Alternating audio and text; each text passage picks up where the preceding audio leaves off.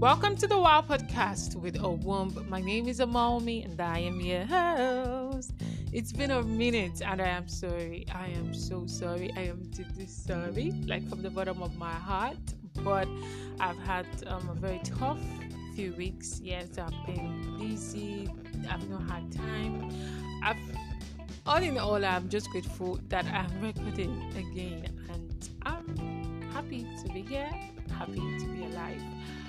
I hope you're doing well. I hope you're doing great, and most importantly, I hope you are taking care of yourself, because that's all that matters. Living in Nigeria is. I wish I could hug every Nigerian right now, because you are strong. You are hardworking. You're doing the best. Living in Nigeria, oh my God! But like I always say, when there's life, there's hope. And remember that at the end of the day, you will be fine. And I hope all your dreams come true. I hope all the goals you've set for yourself for 2021 and your dreams, I pray and hope that they all come true. I do not take your love for granted. Thank you always for listening to the Wow Podcasts. Like I always say, I do not take your love for granted.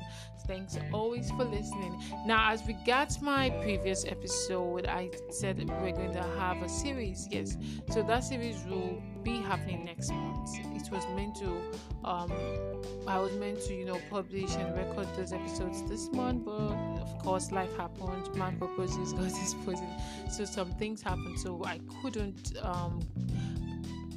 conduct those interviews. But by May, by God's grace, it will be published on subsequent episodes. Yeah, so the questions shaped discussion series will still happen, but for today we'll be talking about a topic titled protecting the girl child.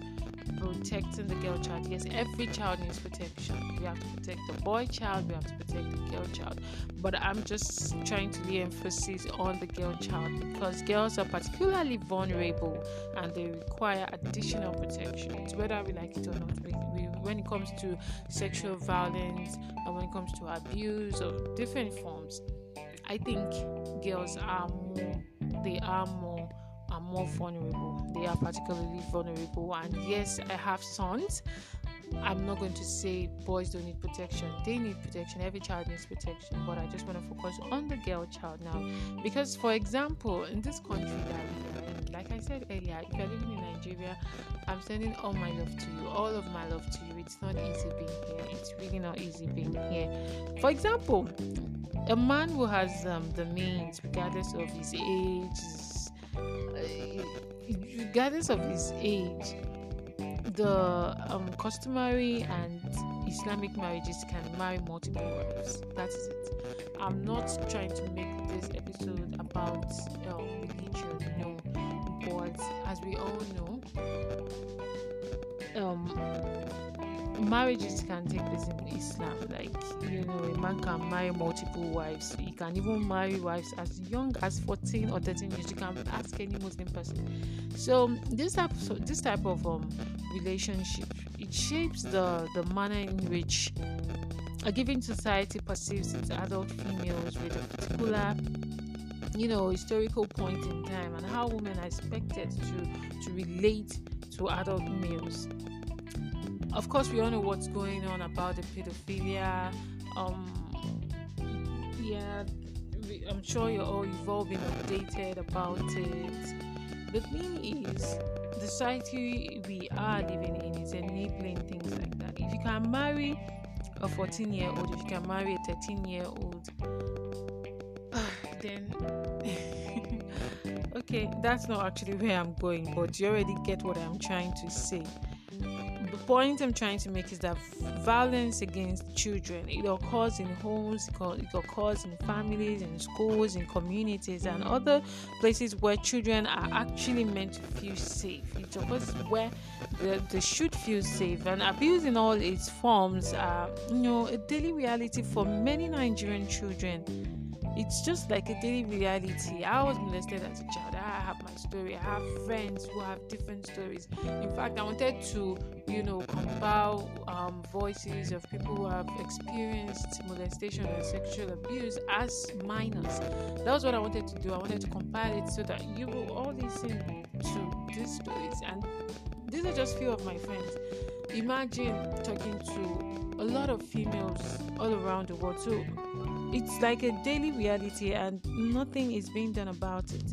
But what can we do? The least we can do is protect our girl child, protect our boy child. We need to protect our children. We really need to protect our children, because Nigeria has the highest number of child brides in Africa, with more than 23 million girls and women who were married as children. You can imagine, we have the highest number of child brides in Africa. So when things like this come up, some people will not feel that there's anything wrong with it, because you can marry a 14-year-old, you can marry a 13-year-old. So why are you saying that?